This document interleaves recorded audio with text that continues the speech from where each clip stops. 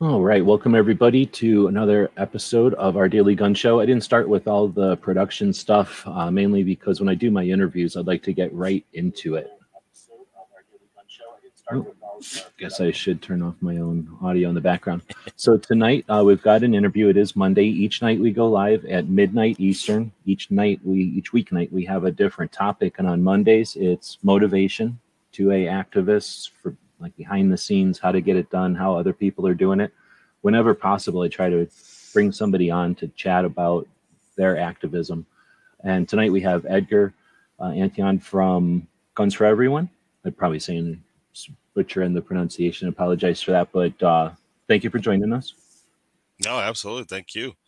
And then I'm trying to use the format of James Kalita, who was a great podcaster. I don't know if you know of him. He did a podcast, Out of Order with James Kalita. I guess he got kicked out of some assembly somewhere, so he started doing a podcast, and he would just bring on a Second Amendment activist, and then just say, "Here they are," and leave them talk for 40 minutes. And I just thought that was neat because you would just get whatever was on their mind, and it gave them an opportunity to chat about what they felt like, and not whatever news of the day. And that's what I'm going to attempt to do here. So this is the first time I'm chatting officially with Edgar, although I've been listening to your podcasts and following your stuff. Like I was mentioning off air, I have shook your hands before or hand before, but we haven't actually chatted before officially. So this is our first chat. I'd like to give you the mic, uh, ask you to, if you would, just introduce yourself briefly, but then I'm going to ask two major questions tonight: why you do what you do, and how you do it, how you get it done. And my goal with this style of interview is to give Edgar an hour to talk about why he does what he does and how he gets it done or how he's gotten it done over the years, just so he doesn't have to stand up and take the mic himself. Uh, Edgar, I don't know if you guys have, I'm sure some of you have heard of Guns for Everyone, but the accomplishments are fantastic. 100,000 students in Colorado. These are free CCW classes. I think you said something like 11% of the CCWs in Colorado have been offered free through their classes. In addition, they do instructor development to bring more people on board to sort of franchise the concept. They've got a newspaper that goes out in real life, printed, that goes out to gun shops. They support or facilitate the Makers Match, which is a 3D printing competition.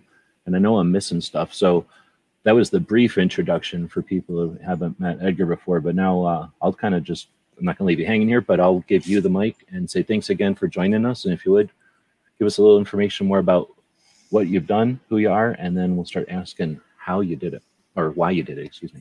Yeah, absolutely. Yeah. So you kind of hit the high notes there, and that's great. So yeah, my name is Edgar Antillon. I am an individual who decided at some point that the government requiring us to pay them and ask them for permission to defend ourselves was kind of stupid, right? So what we created was Guns for Everyone. Guns for Everyone really started kind of a little bit of a backstory for us. We started off as a YouTube channel, providing, we did parody type videos making fun of gun experts. That's really where we started. Really started off as trolls, if we're being honest about this stuff. Kind of in the heyday of, or the beginnings, I guess not the heyday, but the beginnings of YouTube, when these reviewers were coming up, and a lot of them just were douchey. So we kind of just were trying to parody that and be more of a funny and comedy style stuff. And then, unfortunately, in Colorado in 2012, we started hearing rumors of anti-gun legislation. So we decided to switch gears. We try to combine the comedy with the seriousness, but with the comedy, you lose a lot of the seriousness. And we kind of had a decision to make, and we felt that being a little bit more serious, we're still, people who know us know that we're still funny, and we really don't care all that much. But we decided to continue with the seriousness, and part of that was the free concealed carry classes. And again, it's just a way for people to be able to participate in their Second Amendment, kind of at the lowest barrier, if you will, because it's pretty easy to show up to the class, and most people were thinking about it anyways that show up to the class. Some of them were on the fence, so this was just an easy way for us to continue that activism and continue that protest against the government more than anything else. And along with that, we kind of created um, some friendships and developed some partnerships, and we've done some really cool stuff along the ways. Part of it has been the makers match, like you mentioned, which is designed for people, anybody who makes their own matches. It's a competition, just like USPSA or IPSC and that type of stuff, but designed for people that make their own firearms. So yeah, I mean that's kind of the big thing with Guns for Everyone National. That's an alternative to the NRA. That's kind of the best way to explain it. We are a 501c3 on the national level. And what we do there is we provide training and also the competitions. Guns for Everyone National is really the sanctioning body for these competitions that we've held across the nation. Something that I'm really proud of is that we are providing, although it's growing slowly, but it's still growing, is providing that alternative to the NRA as far as certifications and competitions and just an overall alternative period. So those are kind of the main things that we're doing at the moment. Got it. So again, the big open-ended question for tonight is why. So this is a bunch of stuff that I think some people would say well, I think a lot of people would agree. Maybe a couple of people, I guess, it's the internet. Some people would argue, but I think most people agree these are valid initiatives. But any single one of these initiatives would be like a committee or like a whole organization would, you would think would need to be we needed to accomplish them. So the why is the big question, and I leave it open-ended. Yeah. So the why is very basic, right? Just initially is just to protest the government. That's the biggest why. Protest this ridiculous requirement that we have from the government to take classes and then pay them, which is probably the worst thing. Not that I'm against, obviously, training and all of that. I mean, that's what I believe any responsible gun owner would do with or without government intervention. But it's the fact that the government is involved that we decided to protest it. And a big factor here in Colorado was really they were trying to take this away from college students. So they introduced a bill. They were trying to take it away from college students and take away CCW. Take away, the ability to carry concealed on campus. And so we decided to start doing the classes there and kind of see where that took us. And once we seen how successful that was, we figured we probably hit on a market that is very underserved, and that's people who one, financially cannot afford to pay an instructor, which I would probably at that time 100% classify me in that group of people who $150 typically for an instructor, and then $150 potentially to the government. That's a lot of money, $300. That's a tank of gas nowadays. So to those people, we offered the free classes, but also to a large populace that simply did not believe that this is something that we should be paying for. So that's the biggest reason.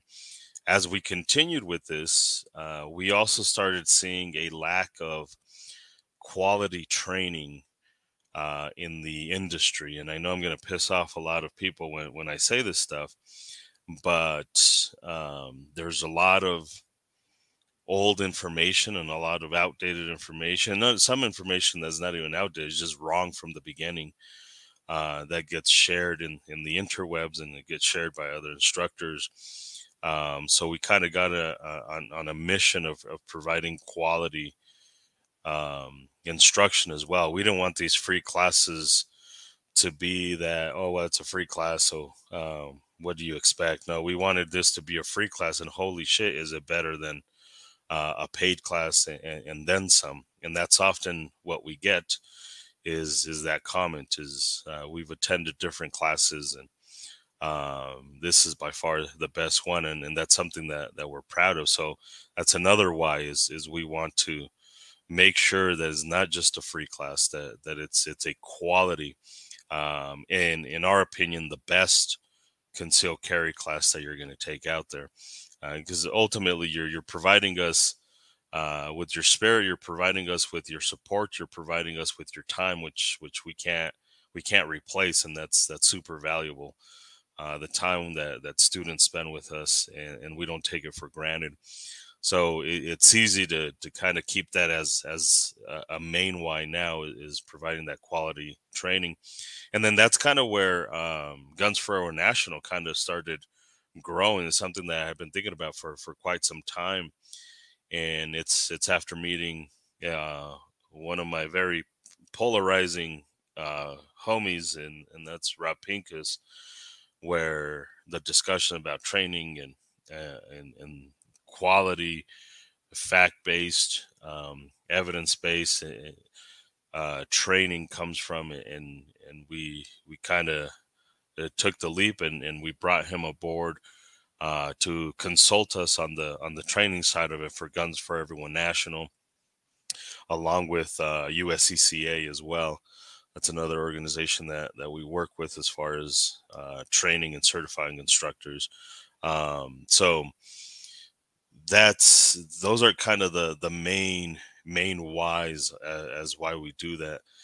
For the newspaper, one thing that we've seen lacking here in Colorado, and I don't see it as much in other places, I see it more here in Colorado, and it hurts my feelings to say this, but our culture, our gun culture here in Colorado just isn't very healthy.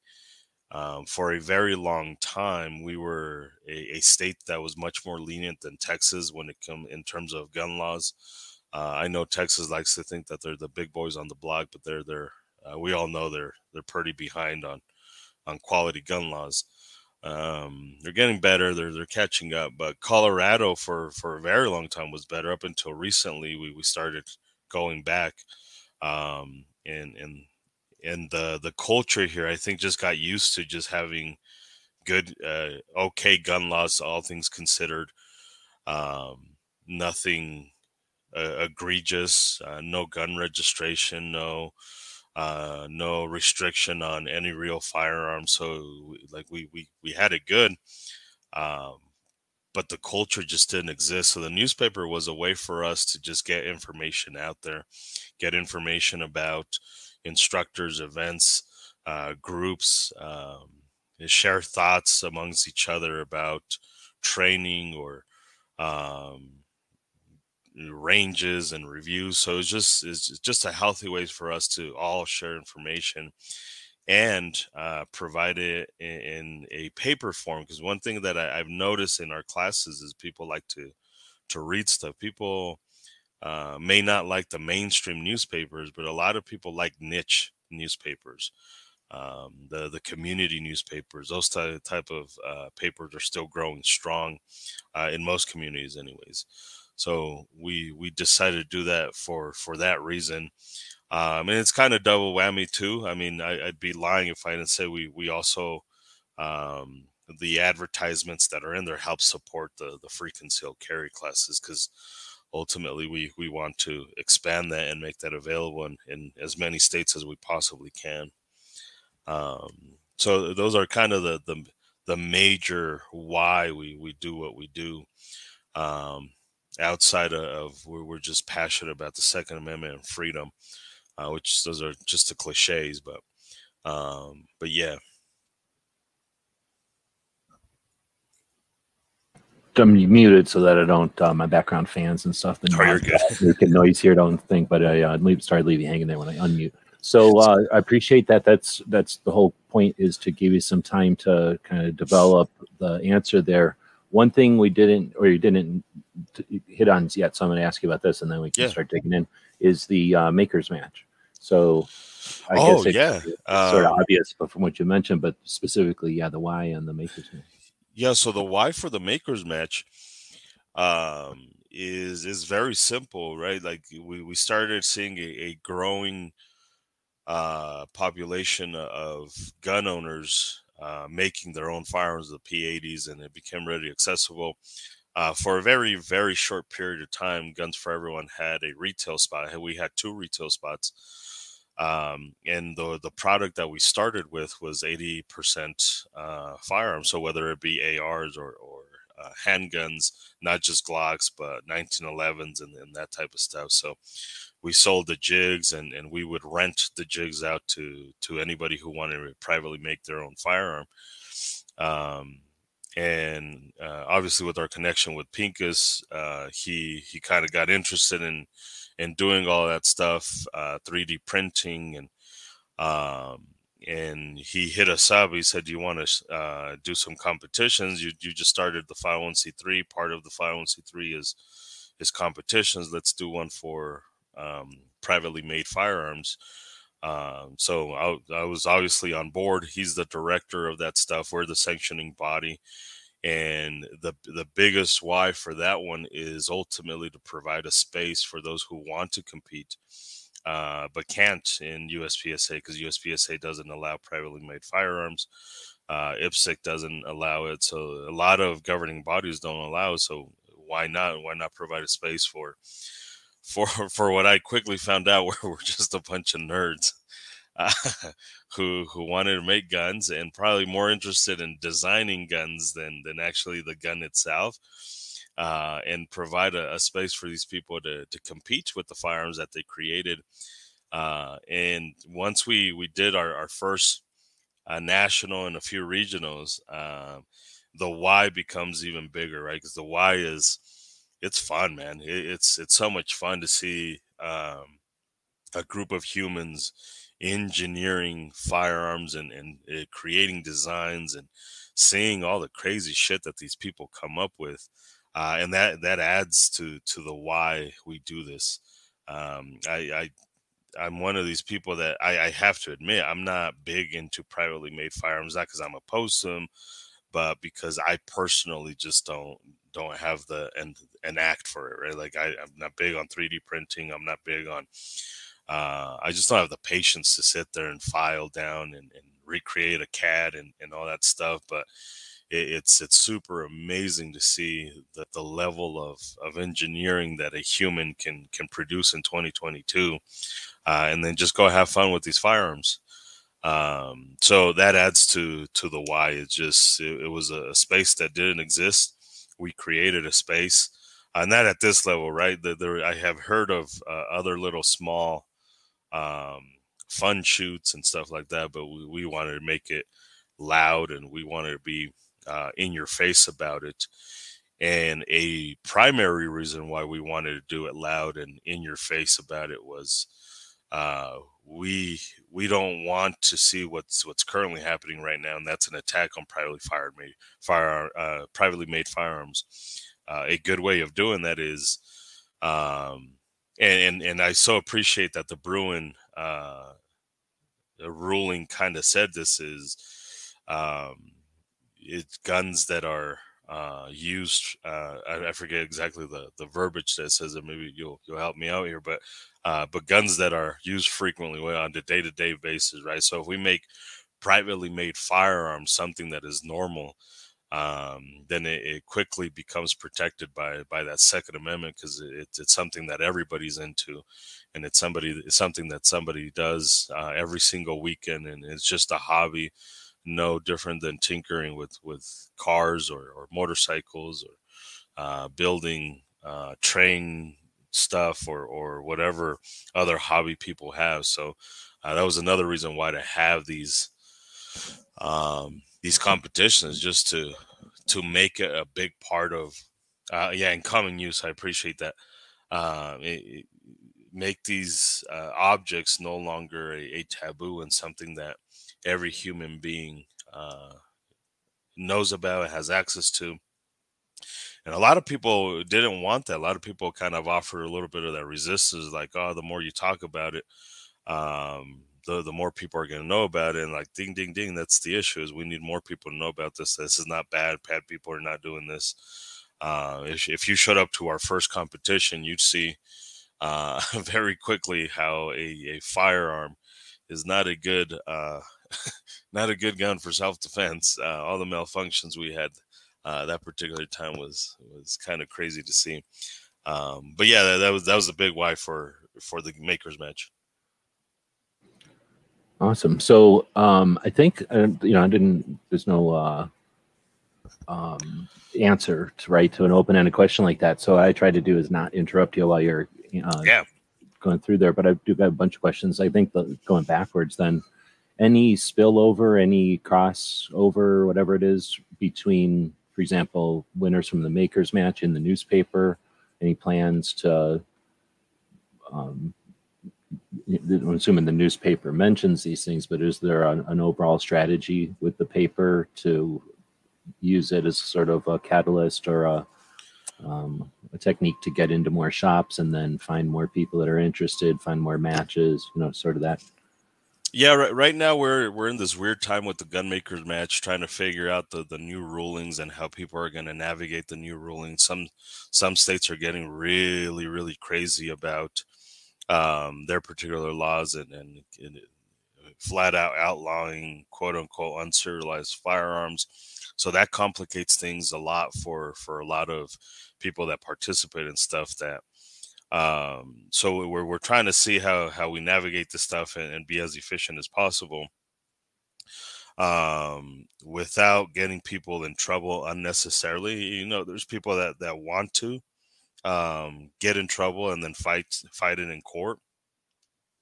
Guns for everyone is and me personally, I'm all for that stuff, but I don't know that we want to make the Gunmakers match per se that one organization or one competition where we're just getting a bunch of people arrested just for the sake of getting people arrested.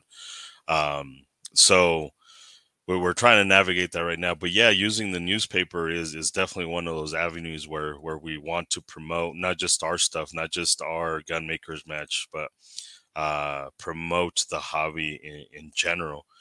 There's a lot of people in that hobby that maybe we don't agree with 100% on stuff, and maybe they would never participate in the Gunmakers match because they have an opposition of us being so public, but they still deserve a mention in the newspaper because of the work that they're doing in the space. So it's not just about promoting our stuff, although that is one way of doing it, and one thing that we do as well with this newspaper, whether it be instruction or classes, but we really want this to be for everyone, right? We want this newspaper to be promoting not just us as instructors or 2A activists or whatever hat we're wearing that time, but we want to give a voice to anybody else that might be in the same space or wants to promote the Second Amendment or is an activist. Or one of the things that we have in there is featured instructors, featured ranges, and as we grow and as we get bigger, then we can add featured activists and hopefully eventually get this to where it's nationwide to do just that, is promote not just what we're doing, but what other amazing 2A activists are doing around the nation.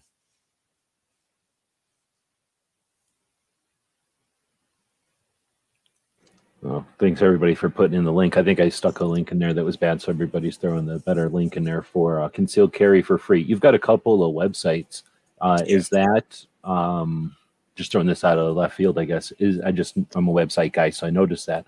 Is that because you like to have a broader net, so you're finding people differently from different websites, or is it just over the years they've come and gone and some of them stuck around, or is there another reason?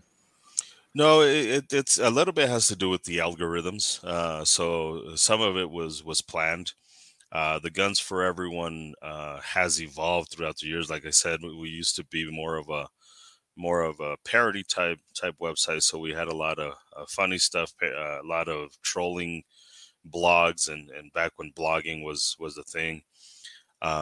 So we used to use it for that, and now gunsforeveryone.com usually is primarily just a landing page for our training and the Guns for Everyone National and all that stuff. So, but primarily for the training. So we use gunsforeveryone.com kind of just as the general. And then at some point, concealedcarryforfree.com was for the marketing, right? It was just you being a website guy, you understand the meta tags. And back then in the early 2000s, the 2010s and stuff like that, the meta tags worked a little bit differently, and the keywords worked a little bit differently. It's evolved, but that's really another reason why we decided to get concealedcarryforfree.com is to kind of hit those keywords and play with Google's algorithms a little bit more as well. So a little bit was for that as well. And throughout the years, it served us. It's been a benefit for us to have multiple websites so we can deliver information differently. So now with the Guns for Everyone, I can put the Gazette on there online and not have to worry about it kind of stepping over saturating the training website. So it's benefited us on multiple fronts for reasons like that. All right, I like that because, like I say, I'm a website guy, and one of the other things that kind of is in the same line is that how the humans are reading the internet back in the day, and people were getting online more, they were understanding it, but a website that made sense to them was a lot better than, I don't know, a bunch of letters, right? Just the initials for something or something like that. Correct. So one of the other ones I was going to mention, I'm just going to put some questions in here along the way, but I'm glad I asked about the paper there, because I'm going to ask one more, I guess, before I get back to the first question. So you are interested, or you're in, there's room in the paper for contributions or people to contribute to it? We don't have like a donation for the paper itself. It's sorry, I meant like writing. Yeah. And, oh yeah, absolutely. Oh yeah, okay, yeah. So as far as writing contributions, yeah, absolutely. We have an opinion section where we definitely do allow people to kind of come in and write an opinion, whether it be about stuff that we wrote in the previous edition. We do it once monthly, or if they themselves want to have a say on whatever the case may be, whether it be activism or training or a particular range that they want to kind of shout out. So we absolutely allow for that stuff. Right on. Well, I'll definitely get with you here and chat about that, because yeah, that's super cool. I didn't really consider that, I guess, as I was checking it out. I just always assumed, maybe I assumed that it would be like other projects I've seen over the years. So definitely glad that that we covered that. I was going to go back to the, I guess, Maker's Match, but 3D printing in general. And I mean, nobody can see the future. Obviously, you had your finger up to the wind and could tell that it was time to act sooner than later in the 3D printing realm for all the reasons you mentioned. And I'd say thanks for doing that. I don't know if anyone else has mentioned that, but obviously it was done for people who weren't paying attention from the bird's eye view. They didn't know nothing about guns, 3D printed guns, 80% guns on the national scene. And then that kind of shifted here recently. So you guys setting that all up and having some time on the clock, definitely, is better than coming in after the fact, right? So was that something, well, I guess one of my questions is going to be, is that something where you had your finger up to the wind and you saw it coming and you figured, let's get it done before? it's easy to say that after, but I mean, I'm wondering if that was really part of it, or if it was just, it's super good timing.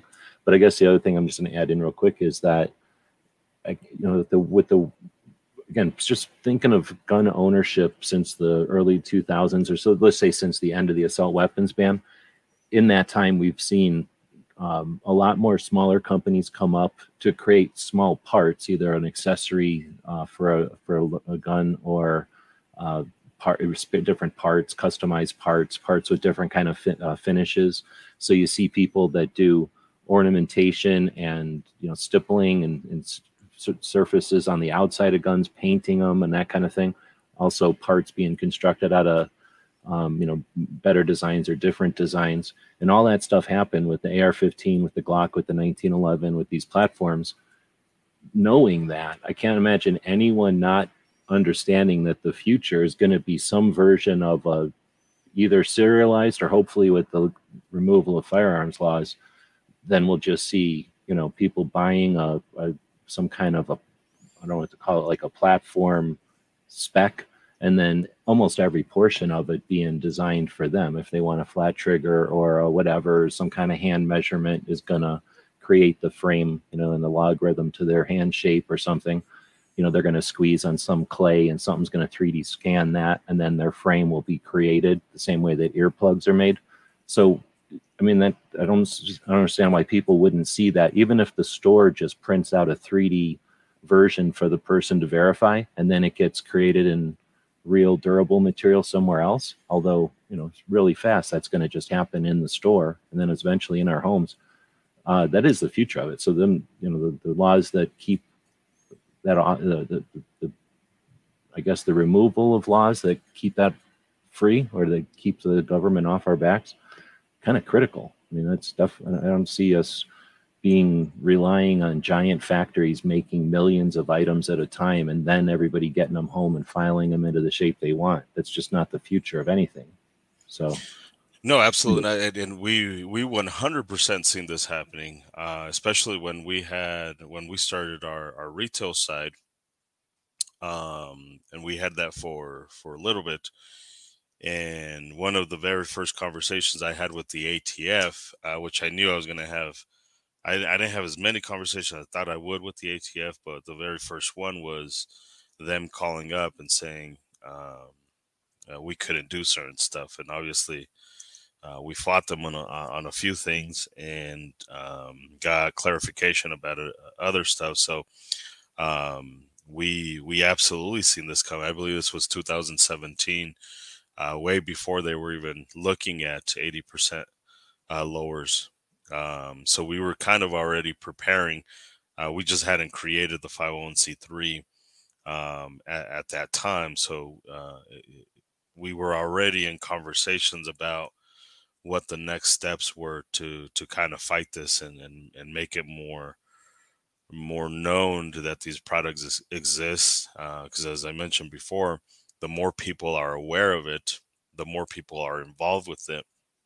And when rules like this happen, like the one that's going to come into effect, what is it, Wednesday? The more people know about this stuff, the more we can fight it on the other side.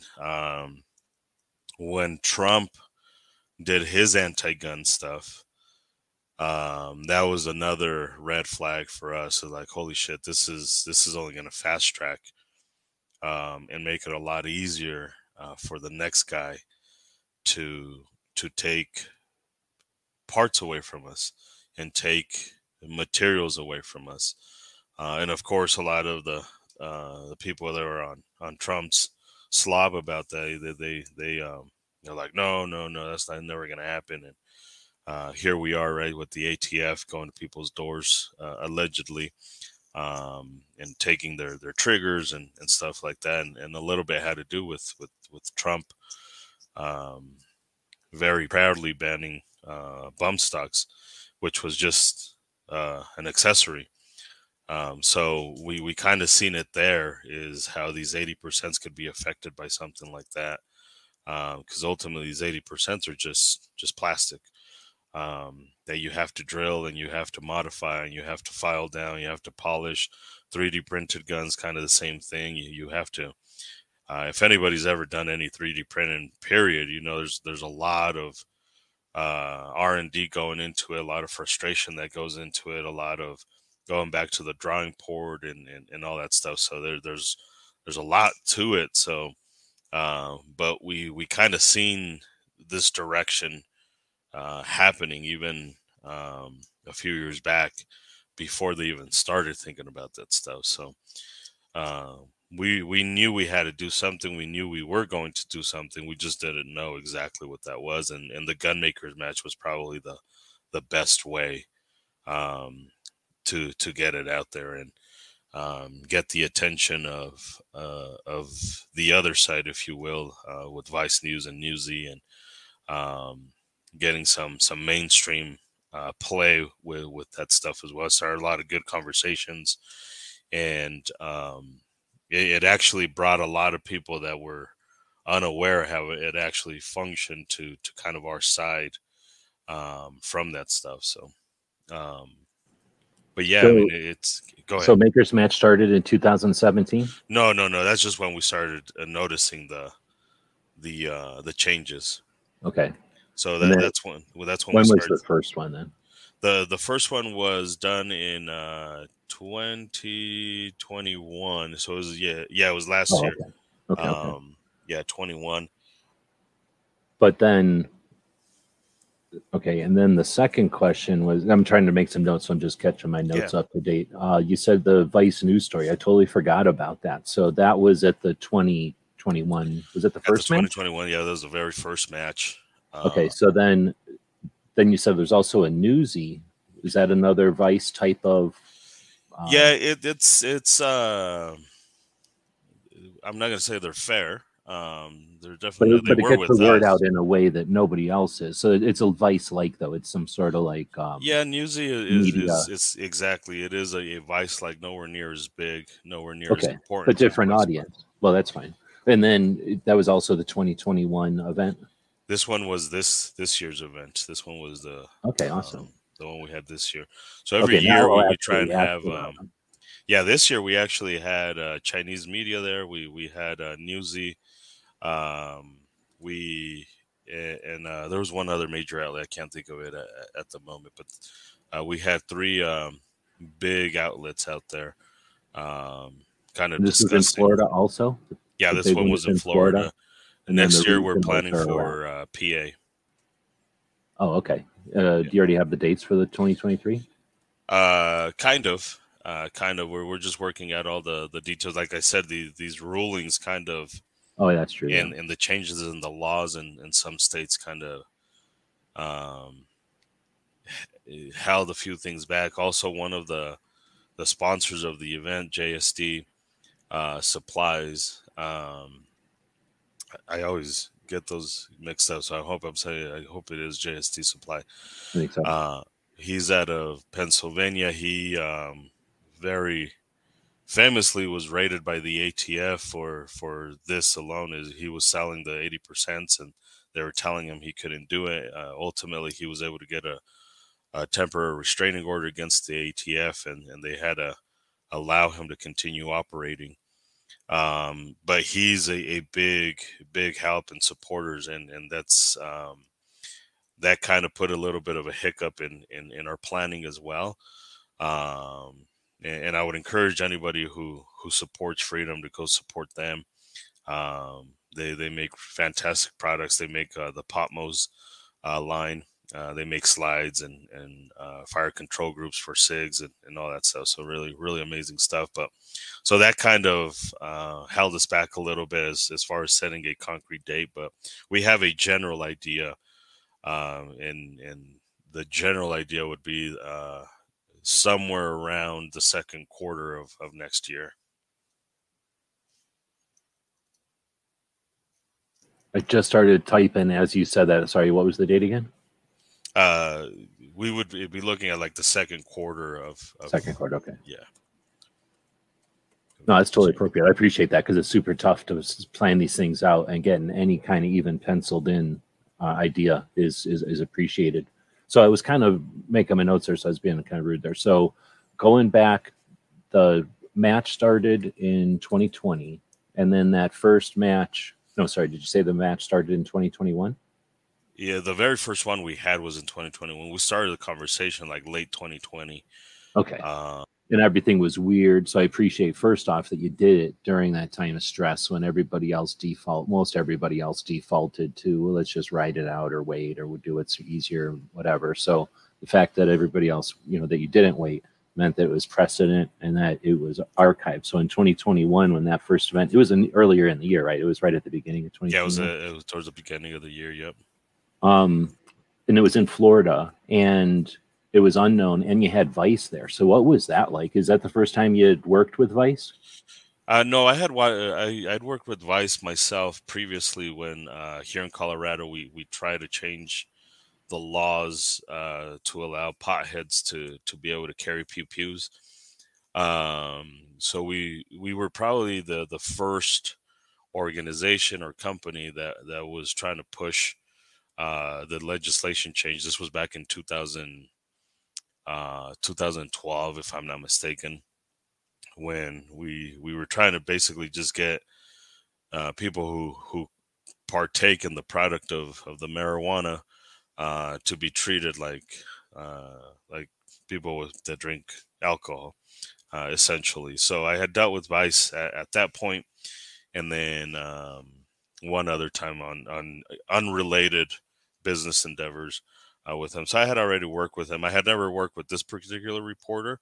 And Pincus was the one that kind of showed him how to make a gun. So he was able to make his own gun, participate in the event, and kind of seeing what P80s were all about, 3D making was all about, and how it actually works versus what they had been telling their public before.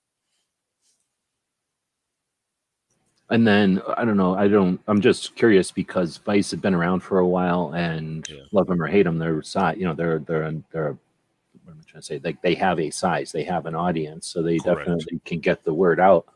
Sorry, did you say the marijuana thing was in 2007? No, that one was in 2012, if I'm 12. not Okay. mistaken, I'm just when we trying to. tried pushing for that here in the state of Colorado.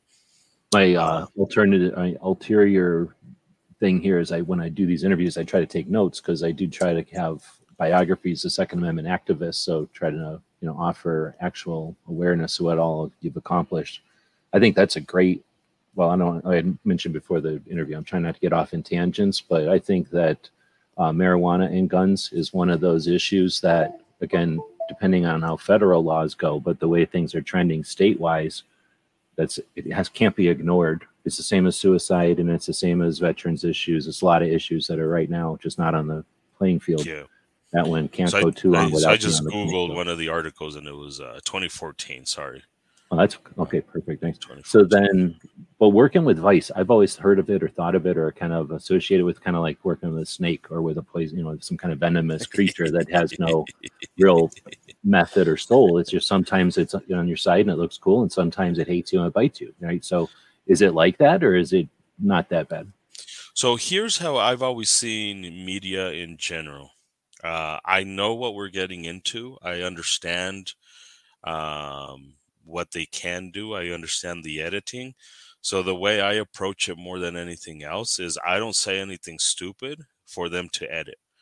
I think a lot of the times people say some really stupid shit, right? You see Just Rudy talking too freely with them. You see Rudy Giuliani caught in a really compromised position by Borat, right? Like Sasha got him. I mean, he had him with his pants down and making it look a certain way. Well, Rudy should have known better than to be doing stupid shit like that. And it happened to some gun owners, unfortunately, some gun store owners where they went in and they Sasha, as the character of Borat, was interviewing them, and they were saying a lot of stupid shit. I think he did some training with him, and he got the dude to say, "I'm gonna bite the penis off of the infidels," like all kinds of weird shit, right? Like if you do stuff like that, then man, it's easy for Vice to cut it up and slice it up and edit it and sell it to their public as gun owners just being morons. But if gun owners are just smart about what they say and how they say it, you really don't give them anything to edit out. A lot of the traditional media training that a lot of people get is also just sticking to talking points, and that also can look bad, right? So I when I do media training, because that's part of what we do on occasions, is provide training for instructors on media and press releases, and it's teaching them how to take control over the narrative. And a big part of it is just being intelligent in what you say and how you say it. You could be silly all you want on your own, in your own podcast, your own platforms, but when you're presenting it to Newsy, when you're presenting it to Vice, you have to present the intelligence side of it. So I've never been afraid of it. I've never been afraid of them doing something that didn't that wasn't approved by me or what have you, because I don't give them anything to edit. I don't give them anything silly to edit. Unfortunately, you see a lot of gun people that will get up there and they'll start talking very quickly about how the Russians are going to come over and kill us all. And obviously, when you say stuff like that, like it presents a certain image, and that's sometimes what they want. Sometimes we have to tell them, edit it out. And if you have a good relationship with the reporter, then they'll kind of do what you ask them, just so that they can continue working with you. Right on. I appreciate that. You mentioned a couple of things there. I'm going to assume that's part of the kind of Guns for Everyone national project to kind of assist or coach QA media. Yeah, absolutely. So I guess that created another question, and then I'm going to go to another big facet that I don't want to not address, because I think it's something that potentially is our largest untapped resource, and that's the Hispanic gun culture. So whatever. I'm gonna veer off a little bit, if you don't mind. Oh yeah. I just want to answer Creek Coachy, whatever the fuck that is. His comment. No, my wife allows me to have sex with other women. I do not. That's not something that she's into. So when he says no bullshit, go look it up. That's not the way it works. We talk about it heavily in our podcast about that stuff. So I just wanted to clarify that before my wife is looked at in a certain light, which is completely untrue. Right on. Yeah, we deleted all that stuff because that was, I'm assuming, somebody trying to distract from that's what I bring all the time. Like every single time, it's just like I can't have a podcast where there's no controversy and there's no. Well, for one, I appreciate you just doing whatever you want to do, because it's fake when everybody's just doing some script and it's not necessary, right? But on the other hand, that's just the nature. But it's also something that we don't have to be hindered by, right? I mean, it's the same as getting mud when you drive through the dirt, right? You wash off the car and you keep going. I think Alan Gottlieb and was it Pratt's dad, Eric Pratt's dad? I think they both spoke Spanish fluently, but you're about the only one out there now that's doing any kind of media with all the media that's in Spanish language.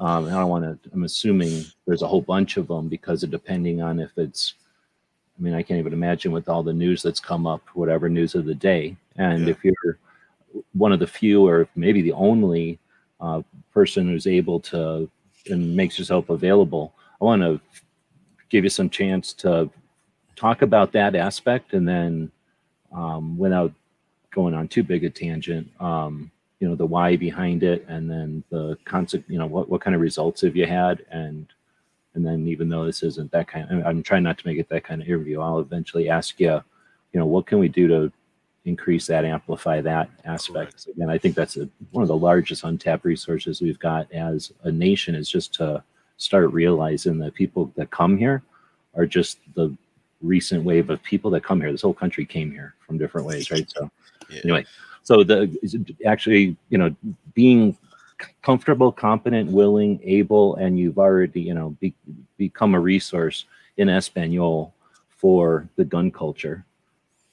Yeah, and a lot of that just has to do with the fact that it's vanity, right? So I wish I was lying, but a big driving force behind that initially was just plain and simple vanity. I love being on TV. I love when people recognize me. So that's honestly a big driving force in me wanting to drive that attention initially, and then also. I'm a businessman. I don't shy away from the fact that I am a businessman, and I like to use the media to kind of leverage the narrative as well. I've ran for office, so I kind of learned a little bit about how to leverage the media. Although I don't like the way the politicians do it, so I veered away from that. And took advice from other avenues, and I started kind of just using it to our advantages. And I started quickly noticing that all of the people that kept saying no, no, no, no, and that's why a lot of them would call me because they're like, well, we had a guy, but he said no. We had a lady, but she said no. And this is after having conversations with the reporters, and I would tell the reporters, "You call me because of the topic." They said no. Yeah, well, and it's just or whatever. And a lot of people are just afraid of just talking to the media. Period. Right? They're afraid of, just like you mentioned, getting bitten by that snake.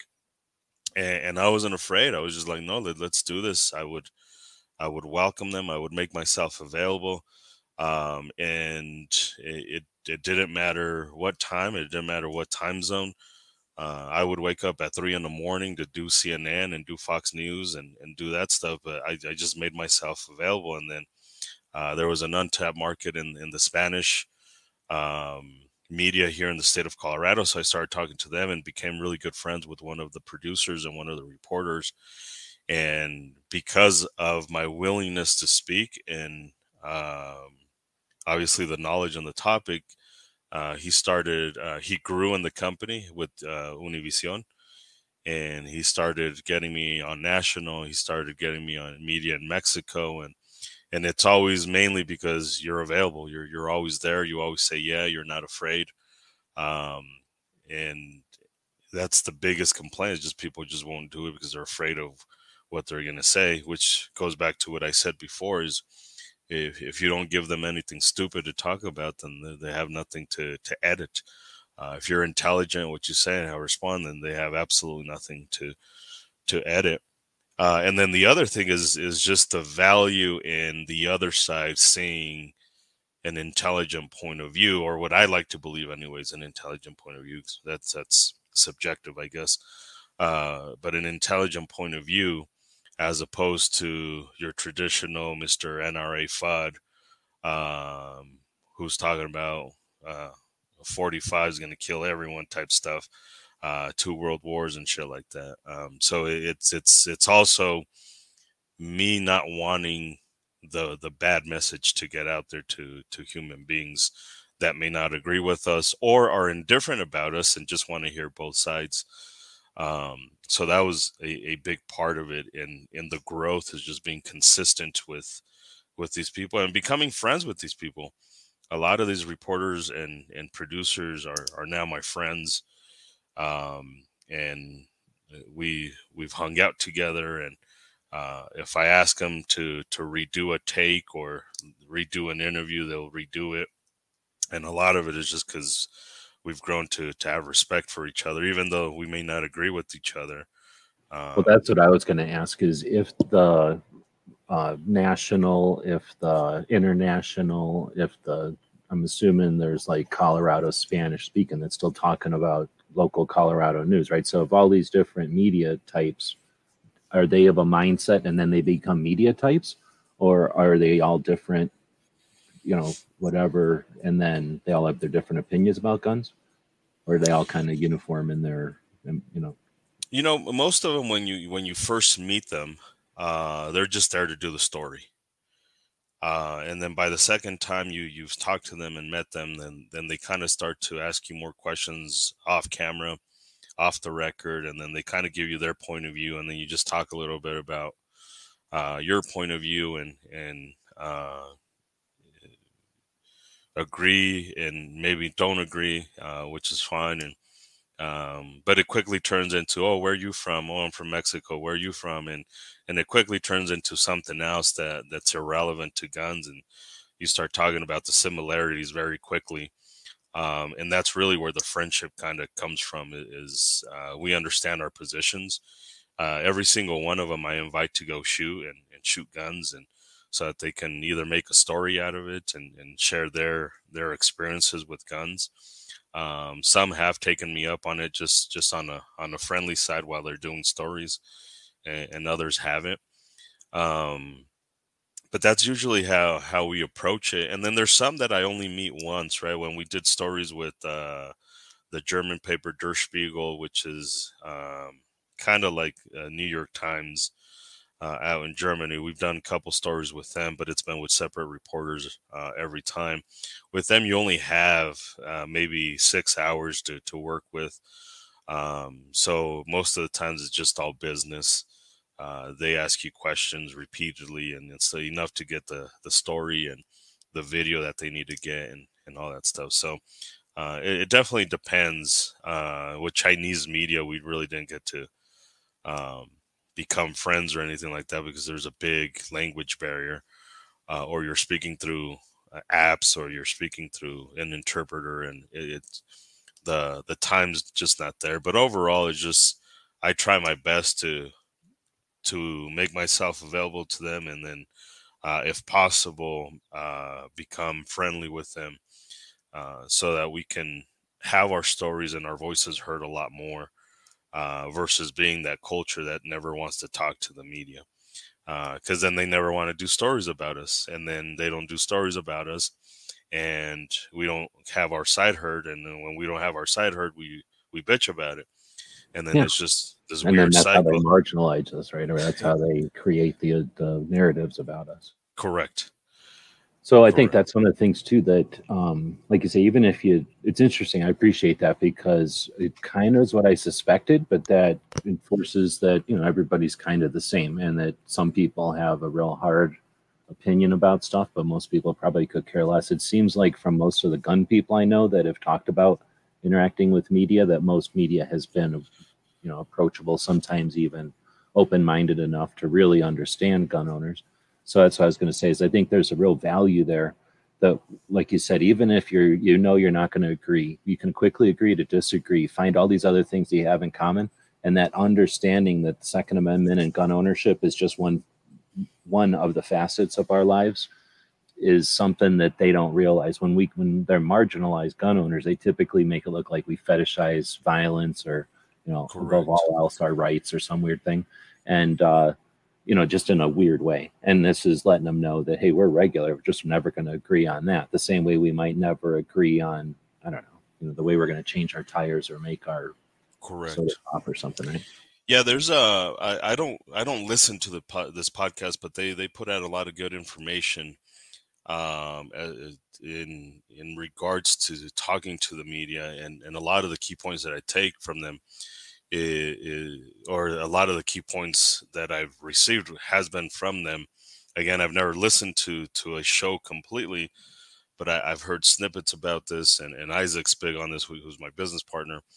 But it's the No Agenda show has a really good take on how to deal with media, and how to evade um, the questions that they ask.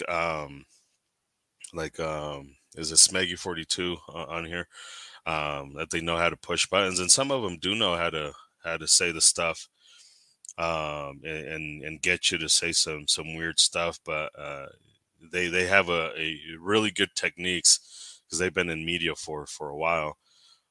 They have really good techniques on how to evade those and how to deal with that stuff. And one question that has saved me many times from stuff like that is very easily, and it's not a question, I'm sorry, it's really more of a phrasing, right? Like you're asking the wrong question. What you should be asking is, and then you answer your own question to answer your what they really should be asking. For example, is, oh, what legislation should we have? Well, you're asking the wrong question. The question you should be asking is, should the government have control over my freedom? So small stuff like that can very quickly throw the reporter off guard and switch the conversation into something else. So there's a lot of tricks that we can use as well to make it favorable for us. And also at the same time, we sound intelligent because we came in prepared, and we don't get caught off guard. If anything, we're the ones that caught off the reporter on time. Jordan Peterson is really good at doing this, whether he knows it or not. You see him a lot of the times having conversations with reporters, and he answers in such an eloquent way, and in a very thoughtful way, that the reporter really doesn't know what to say. So a lot of times you'll see the reporter kind of just speechless, like doesn't know where to go from this stuff. So that's important to all that stuff. But also, I go back to what I keep saying is just like it's not a bad idea to be friendly with these humans that, like you mentioned, maybe really don't care that much about our 2A, and they're just there to do a job and do a story, and that's what they told them to go do. And a lot of these reporters come with pre-made questions, right? They don't even ask the questions. It's the producers that want the questions asked. They're just there to be the camera people. So there's a lot of nuance to it, and there's a lot of technique behind it. And I understand why people get afraid of it, but we need it. We 100% need that narrative and that side to have this conversation, so that we can continue preaching the 2A gospel. I'd say it's a skill set, right? Like you can shoot a revolver, you can shoot a rifle, you can shoot a shotgun. They all Absolutely. Are different. Some people like having all of them. Some people will only have one or a couple, right? But some people can work with media, some ain't. Some will do it good and some will do it in a weird way. But it's something that, yeah, if we neglect it, then even those people that are ambivalent are only going to get the message from the other side. So we're leaving money on the table, right? Yeah, absolutely. So without, like I said, I definitely could go in a couple of directions with a bunch of the stuff that we've talked about today. I appreciate your time. I want to try to keep it around an hour. So I do have a couple of questions that I try to ask everybody. The easy one is, do you have any book recommendations? Man, I'm the worst person to ask this shit. I don't do well with reading.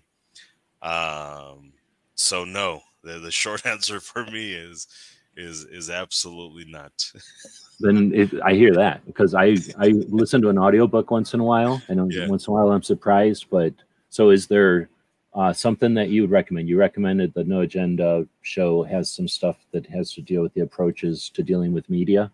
That's a podcast. But is there anything that, as far as Second Amendment activism goes, if someone were to say, what could I watch, listen to, experience, attend, what would be a 2A recommendation?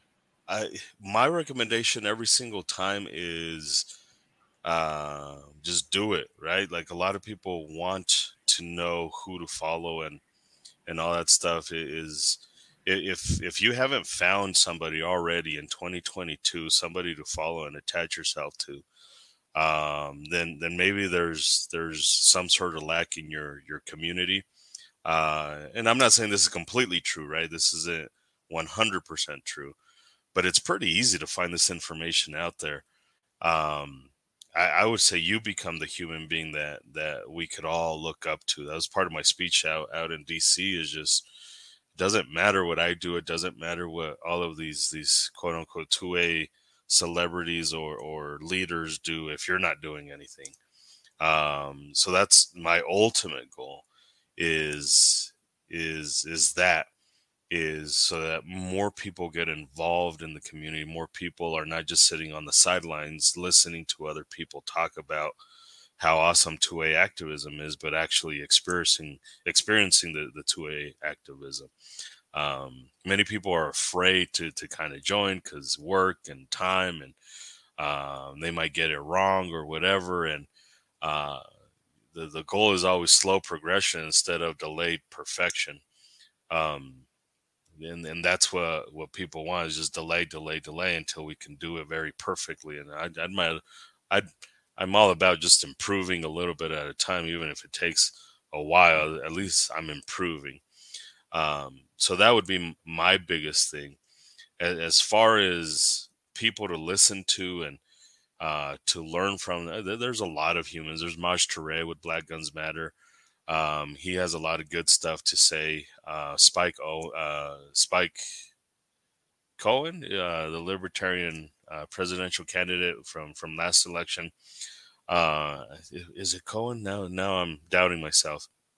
Spike, if you look him up, Libertarian Spike, he has a lot of amazing stuff to say.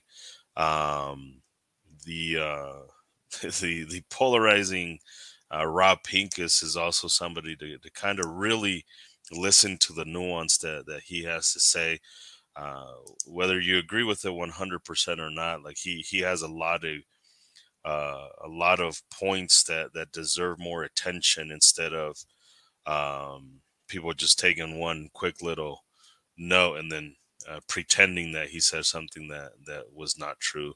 So there's a lot of humans out there that have a lot of good information, but ultimately, I think as far as activism, it can't be activism if you're not active in it. If you are just watching other people be active, then you're just a viewer. Um, so my biggest thing is to encourage people to not be afraid to do something. Well, what could we do? I don't know. Call people, yell at politicians, set up range time with people that don't know how to shoot, or are afraid of guns. Or one of the projects that we're kind of working on is um, a program called Armed Friends. And this is the idea. It's not an original idea, but it exists in small pockets. But this idea is having friends that don't shoot, take them to the range once a month, try and get them a free range day at a local range, and take as many as you can, make it a group event. And that's being active in the Second Amendment. That's doing fun shit that involves guns, and it promotes the Second Amendment. Take your friends that don't shoot, take them shooting. Writing an article for an obscure newspaper called Guns for Everyone uh, Gazette, right? The Guns for Everyone Gazette. So, or create your own newspaper in your own little neighborhood. You only got to put it out every week, every month. You could put it out every year. Shit. It's you being active. The more we are all active, the more efficient we are, the more ideas come out here. One of the things that made the gun makers match so amazing is the amount of humans that just came out of their little rock and started sharing ideas and designs, and that's just incredible to see, is how humans can actually work together. And I think that's what we need more of, is more challenging and and more improvement in the Second Amendment. That was kind of my I got in trouble last year, and I pissed off a lot of people because I said the Second Amendment is essentially stagnant, because we're just stuck with the old guard, right? We're just stuck with little cliques, and if you hurt their feelings and if you challenge them, then they get pissed off. But a lot of that has to do is just there's just no fresh blood. There's no newness. It's basically we do the same shit every single year, and then we pat ourselves on the back and pretend like we actually accomplished something. When in reality, the people that are fucking making a change is the Dick Hellers, right? Nobody really talks about Dick Heller as much as they should be talking about the level of pushback that he has done here in the state of Colorado. We've got a couple people that have chosen to put their name on lawsuits Like, these are the unsung heroes that nobody really talks about. They're not going to invite on the podcast. They're not going to invite to the cookout. They're not going to invite to the speeches and to the galas and the shot shows and shit like that. But if you look at lawsuits, there's a name attached to that. That means that person got fucking charged with something, and suffered financially, and suffered with them getting arrested or getting a ticket or going to jail, and then decided to fight the system, and maybe with the help of FPC or whatever. But ultimately, it was one human that decided to challenge the system, through civil disobedience or uh, um, some other means. I mean, that's being active. I'm not saying go get arrested and shit. I'm just saying there's a lot of other ways that we ourselves, the populace, can do it, without always relying on other human beings to do it. And by the way, you get to talk about what you did and inspire other humans and maybe challenge me to look at shit differently. This whole armed friends thing happened from a student. The student said, "Hey, how come we don't have this shit where here in Colorado where you take your friend shooting?" And I'm like, I'm an idiot. Like, that's such a simple fucking uh, idea. I'm probably going to make him head it up, and we're going to promote it for him and stuff like that. But I mean, that wasn't Isaac. That wasn't Pincus that said that. That wasn't your Mr. Activist or Mrs. Activist in the Second Amendment. It was a student at a free concealed carry class that made a challenge. Why don't we have this program? And then my challenge to him, motherfucker, you got to do it yourself. We will help you, but like, you challenge us, you're right, but we're going to challenge you to kind of head it up, as long as we make it successful, and we provide the marketing and all that stuff. So I think that's what we need more of, as opposed to clinging to any one particular person or book or ideology or old guard or all of that stuff, because then that creates clicks, man. That's one of the things I hate is clicks, and I only support my people, and I only support the views that I believe in, and that's wrong. If they're doing good jobs, you ain't got to like them, but if they're doing a good job, um, we ought to support the good job that they're doing. Set egos aside and make it about the Second Amendment, not make it about you. That's interesting. I'd never heard it put that way. So appreciate that answer for one, because yeah, I mean everybody just normally answers the question, with whatever book maybe they've been reading or that they read on the regular or something. So I appreciate that because that's about the best answer really, is to value your voice and be right, because that's what it's all about anyway. It's I don't know. It's sort of like playing baseball, watching baseball, playing the guitar, watching somebody play guitar. Once you start being an activist, it's just a more immersive or whatever, and you start to figure out all that stuff that you just mentioned there. So I love that answer. But the idea that I would say I kind of summed it up as doctrine created the clicks. Like, so somebody reads a book, somebody gets instruction from somebody they admire or respect, and now that's the way you hold your gun. Everybody else is challenging that, right? Like, say, ego and whatnot. So I never really put it to or thought of it that way. That creates those initial riffs, and then people double down on that. Not enough people are willing to say, "Hey, let's." Who cares? I don't salt my meat the same as you. I don't butter my bread the same as you. Who cares? Who gets into petty arguments about the knife you use to butter your bread or whatever? So it's absolutely. I mean, there's some circumstances where it is what it is, and the fact is the fact, right? And science proves one thing or another, but when it comes to actual activism, there's just people ask me that a lot. What can I do to get involved? Just get involved. You're gonna find your passion very quickly in all this stuff, and the stuff that you're good at, and the stuff that you're effective and efficient with. So the only way you figure that out is by doing it, right? Like, it's kind of like my kids. I want to help my kids as much as I can, but if they don't start doing shit on their own, they see very quickly that they suffer, because I do everything for them. They rely on me.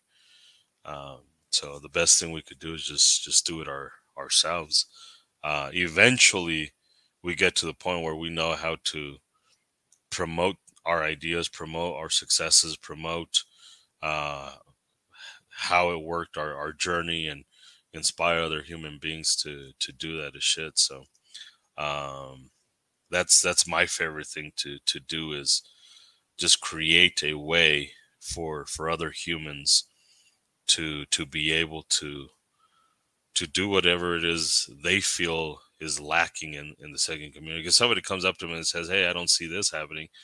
One, maybe it's happening, but they're doing a shitty job at marketing it. So obviously, this person's seeing it, and I direct them there, and maybe they work together, or they say, "No, I could do better with this stuff," and then now you're challenging another human being to be better. And that's the other thing that I hate about the industry. I think it happens everywhere, but obviously I'm immersed in the Second Amendment, so I see it a lot more here.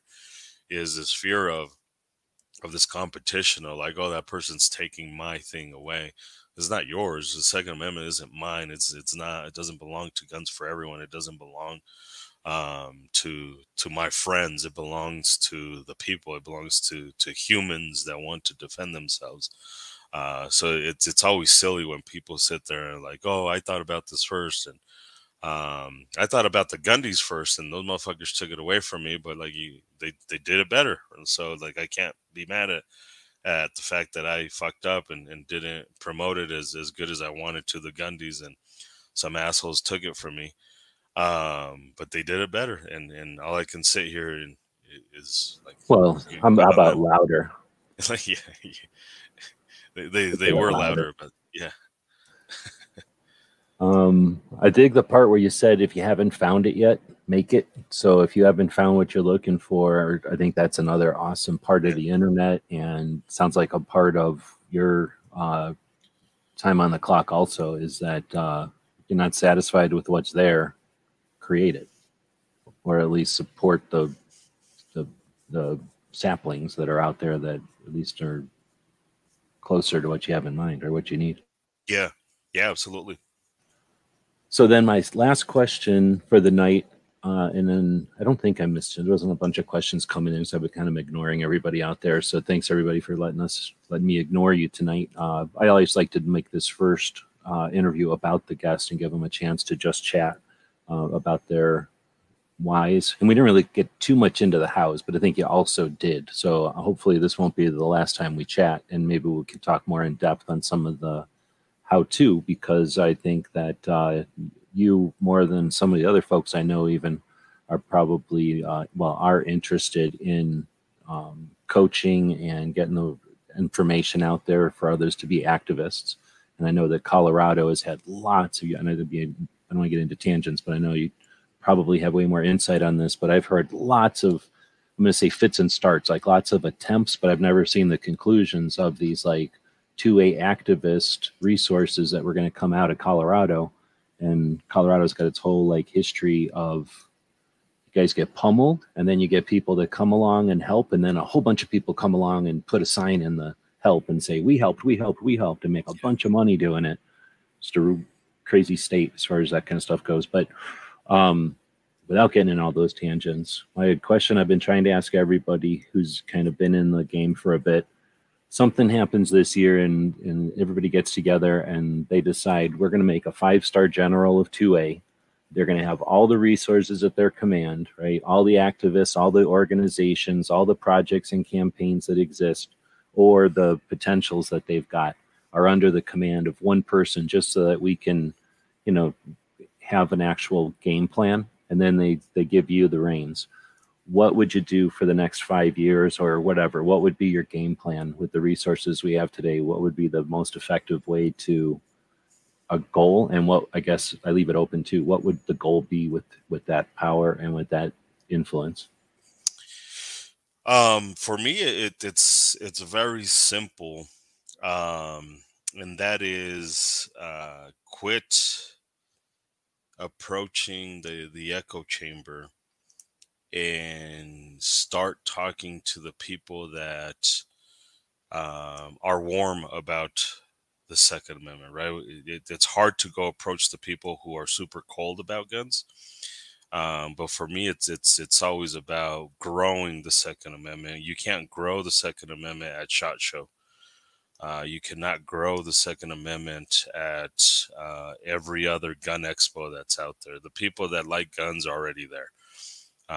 So if I did have enough power to voice this a lot, it just and it's been said. I'm not the only one that says it, fortunately, but I don't think it gets heard enough. I don't think enough people actually do it. Advocacy is done outside of the industry. And I think that's what we need to focus on a lot more. One of the things that Guns for Everyone has always done is we've never been loyal to a party. We've never been loyal to a person. We've been loyal to the Second Amendment. We're not afraid of being vocal about any particular orange politician who is not pro-gun, only plays one on TV, and we're not afraid of calling out the Dementia Man, who's also anti-gun, right? So, and I think a lot of people that are outside of the Second Amendment community appreciate that. In fact, that's one of the biggest compliments we get almost every single time is when I seen Free and when I was registering for the class or when I heard about your group, I was super duper afraid because I thought it was just going to be like every other organization. And it's refreshing that this is more about the guns and the freedom and self-defense than it is about throw your money into one particular party. So as a consequence, we get a lot of people who sit in our chairs, and when we ask them, why are you here? They're just like, I don't know. I just want the information. I don't like guns. I don't own guns. I don't even know if I'm ever going to own a gun, but I want to know more about it. I want to know more about why you like guns and why these people like guns. And I just want to be better informed. And the class is free, so there's no barrier to them coming in, sitting in on a class and getting that information and getting to know gun owners for who they really are, as opposed to what the media paints them out to be. And so I would grow that a lot more, and I'd figure out how to get more of those human beings inside of classes, not just our classes, but other classes, because that's ultimately what we need to do is we need to turn the Democrats into gun loving Democrats. I don't. Without getting too political about that shit, but I mean that's ultimately what we need to do is get more homies on that side to push their politicians to be pro 2A.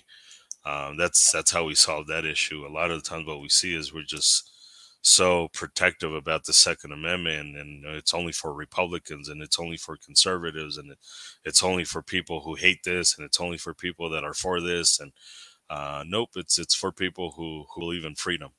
That's who the Second Amendment is for. And if you believe in freedom, then obviously you'll understand what the Second Amendment is all about.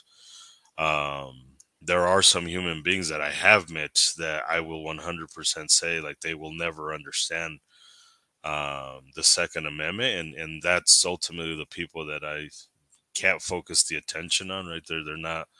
I'm not gonna say low hanging fruit, but like I'm okay with climbing a ladder a little bit and getting the ripe shit that's up top as well.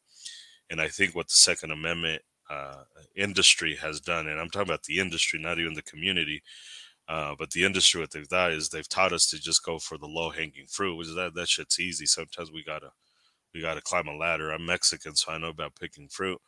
Sometimes you gotta get up there and shake the tree a little bit and get the ones that are up top. And that's what we miss out on the Second Amendment is just this fear of, well, if we let the Democrats in, this is going to happen. Unfortunately, we're being stagnant and we're not growing. The way we become better is if we get different minds in there and we get different views and we get different philosophies and all that stuff.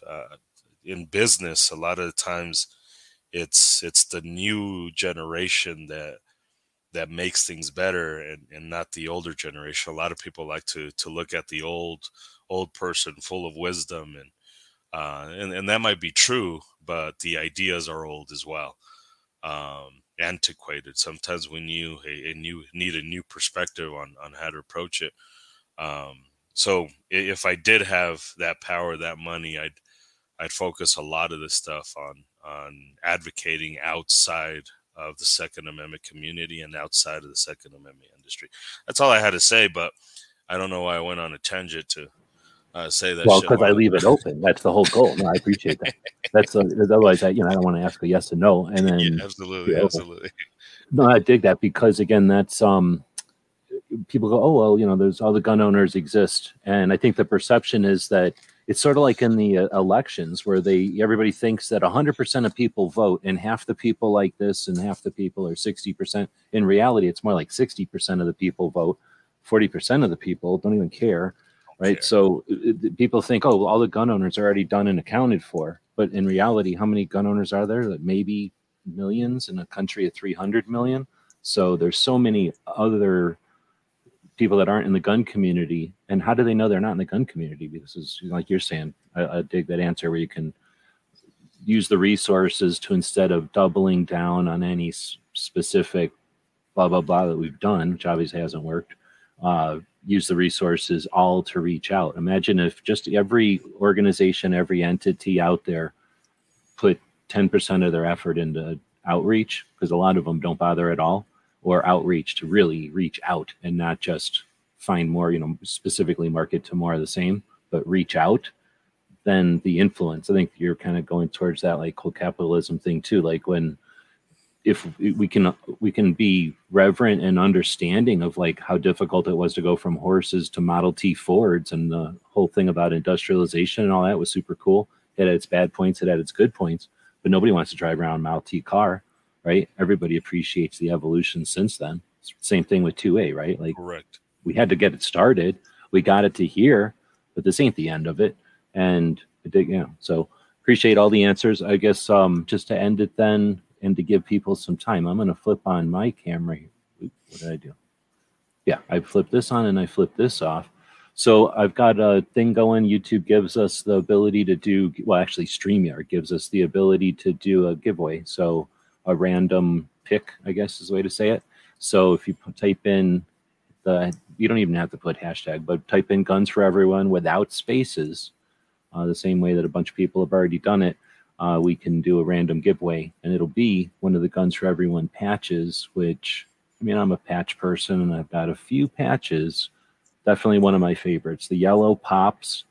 The pattern itself is awesome. The AK is prominent, and it gets you looking at what's going on here. Guns for Everyone. It's got the .com on it, which nobody bothers with ever. And everything about it, when it's on a patch panel, it doesn't get lost. The yellow border and everything, your eyes go right to it, and you're looking at it. It's telling a story. It's giving you a question mark. They're freaking well made. How come you're only charging $10 for these? I would expect you to be charging at least 15, closer to 20. But in any case, somebody's going to get one tonight. Can you give us the story on the patches? I'm a patch guy, so I got to know as much as I can. The story on the patches is basically people just asked us for patches. We're horrible at presenting merchandise. That's one side of the marketing where I'm not very good at is the merchandise stuff. So people just kept asking for patches, and somebody approached us, said they can make us some patches. So we decided just, no pun intended, pull the trigger on it and provide these. Now, as far as the logo is actually our very first real logo that we had. Before, we would just have a gun and throw some words under it that said Guns for Everyone. But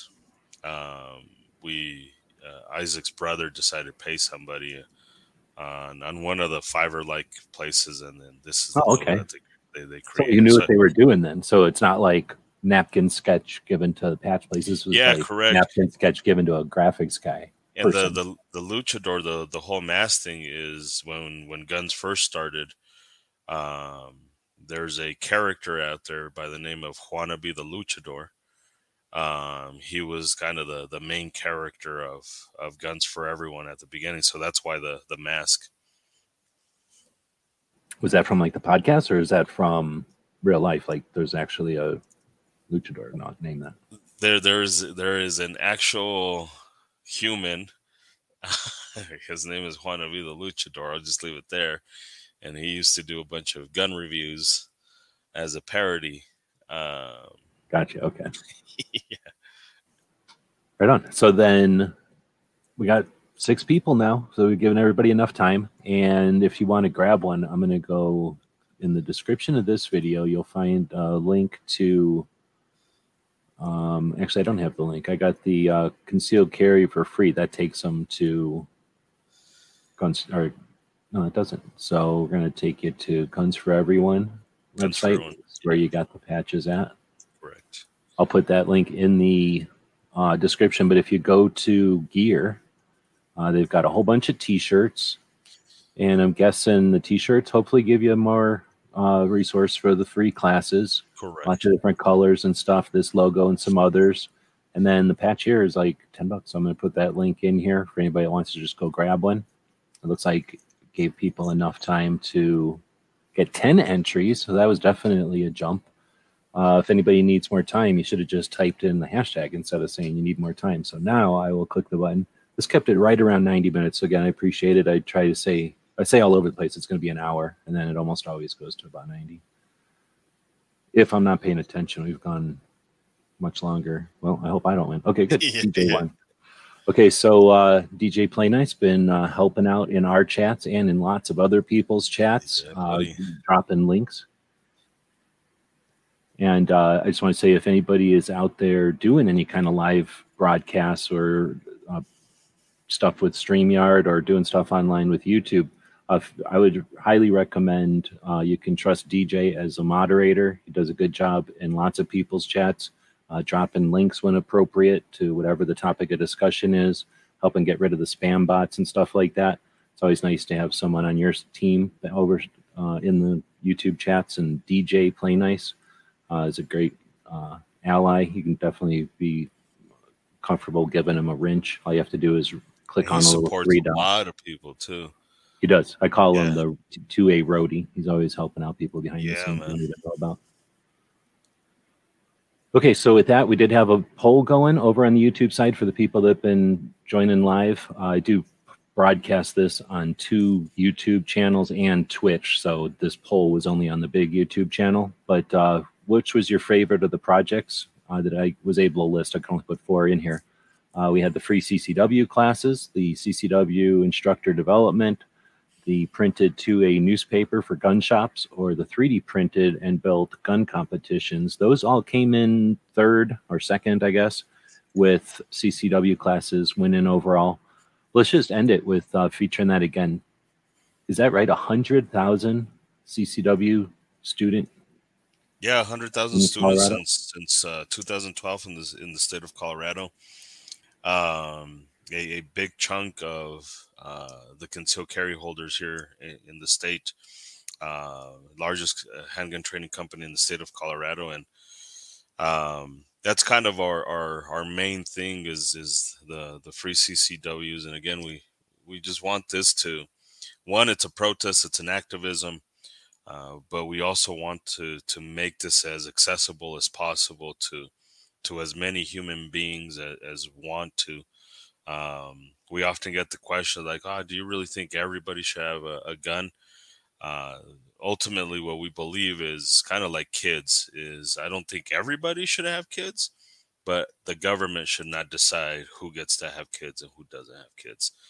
I think that could be done in different ways without government intervention, without government involvement, through education. And the more education we have out there, the better off we are as a community, as Second Amendment. So, the free concealed carry class, and we're able to do that because of donations. So we do sell the merchandise and stuff like that, because that's a good motivator for people to essentially sponsor a class.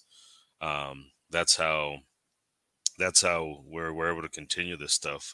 Even recently, we started to rethink the way we ask for donations, because you're not really donating, right? So a lot of people think, oh, my donations are going to go to buy especially now after the NRA, it's going to go buy a yacht, it's going to go buy a machine gun collection. And really what you're doing is you're sponsoring students, you're sponsoring a class. So yeah, absolutely. When you buy all of our merchandise is really so that we can pay the rent, and we can print certificates, and replace chairs when unfortunately they break, and all that stuff. So it really goes back to sponsoring the students. But yeah, 100,000 students in the state of Colorado. In October, I'll be in Philadelphia doing a free concealed carry class. I'll be doing that in Spanish. In late October, I'll be down in Mexico, in Guadalajara. We'll be providing some training down there as well.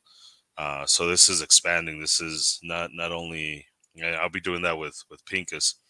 It's not a free concealed carry class. It's a live fire stuff, but all that to say is we're not just growing nationally, but hopefully we get to grow this internationally as well.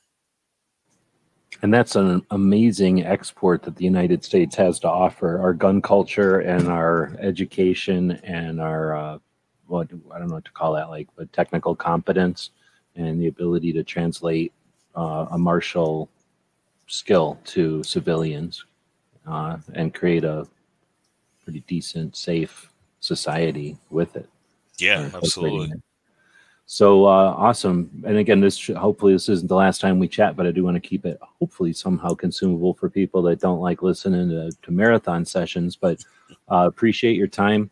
The links are in the description. I've taken some notes, and I'll be putting those over on the Substack. It's my goal, so that there's sort of not necessarily just a narration of what we talked about, but basically bullet points. I'm not an expert note taker or anything, but effectively a way to kind of go back. It's not quite timestamps, but if you wanted to go back and if you heard something that Edgar talked about and you wanted to make sure that it was in this episode, I'll try to put it in the description of the YouTube video. There's just not enough characters there typically, so I'll create a Substack post for this. And I mentioned to Edgar off here that what I'm going to attempt to do each month is invite the people that I've had my Monday interviews with and then just invite them all together to have sort of a random get together of activists to just have no topic other than to meet and chat for an hour. And if I can get others to agree to that, then we'll figure out a time and look forward to that. But hopefully, if you've got the ability to jump in on these chats, I'd like to invite you back to talk about some of the more specific things that I didn't want to take off on tangents tonight. No, I appreciate this. And before we're off publicly, I want to say how incredible it is that you are keeping a log and a history about all of this stuff. And I'm not just saying that because I'm included in this, but that's a big thing in the activism, and what we lack is people understanding the history of all kinds of stuff, right? All kinds of programs, all kinds of activists, and that's a lot of time, commitment there, and I always appreciate that stuff. Somebody who appreciates understanding where things come from and how they evolved and how they became, and whether it be the 4 rules or the 21-4 rule and stuff like that. Like it's super important for us to maintain that history and understand the history of the 2A, because that's how we're able to learn from mistakes, and that's how we're able to get better. So the fact that you collect this data, how the fuck you have the patience for that stuff, I have no clue, but I appreciate that you do, and provide this information for us. It's incredible.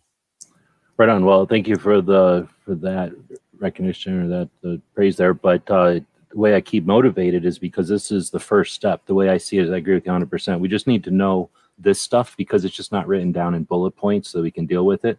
Once we know the timelines and the maps and the visualizations of where we came from, we can start to understand the bigger picture, and then we hack this whole thing. This is unawareness and in ignorance. Not like people are ignorant. They're just not familiar with our culture, and they're not familiar with our tools and our everything, right? We're speaking to the choir here. So we've got unawareness, and they're using that against us. But we've got yourself and your projects. We've got the DC project. We've got, I mean, I could go on and on. People who are listening to this know we've got successes. So we can hack this. We just have to divert resources to the right place. Like you said, divert resources to the next and the new, and allow the next to learn from us. And that's how we hack this thing. We create a logarithm, or I don't know what to call it, but we create a method or a system that we can hand down to the next generation.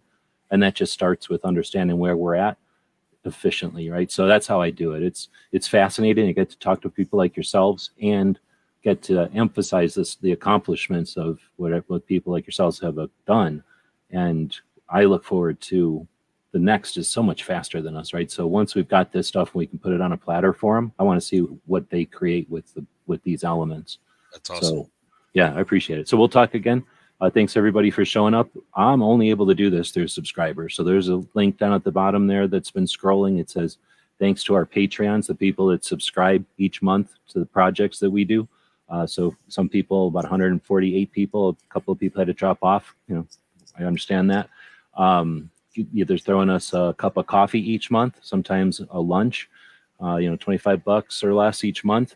And that adds up. It allows us to divert, to pay our attention to stuff like this without trying to make you buy something with an optic on it, or a new grip angle, or the new color of whatever's coming out.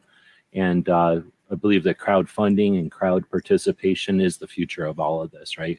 Yeah. Decentralization and individuals understanding their value, and with the technology and infrastructures that are being developed and the techniques and stuff, the future is awesome. So I appreciate the people that make it possible for us to do this, and we'll be back with more. I guess tomorrow we're talking about 2A in Maine.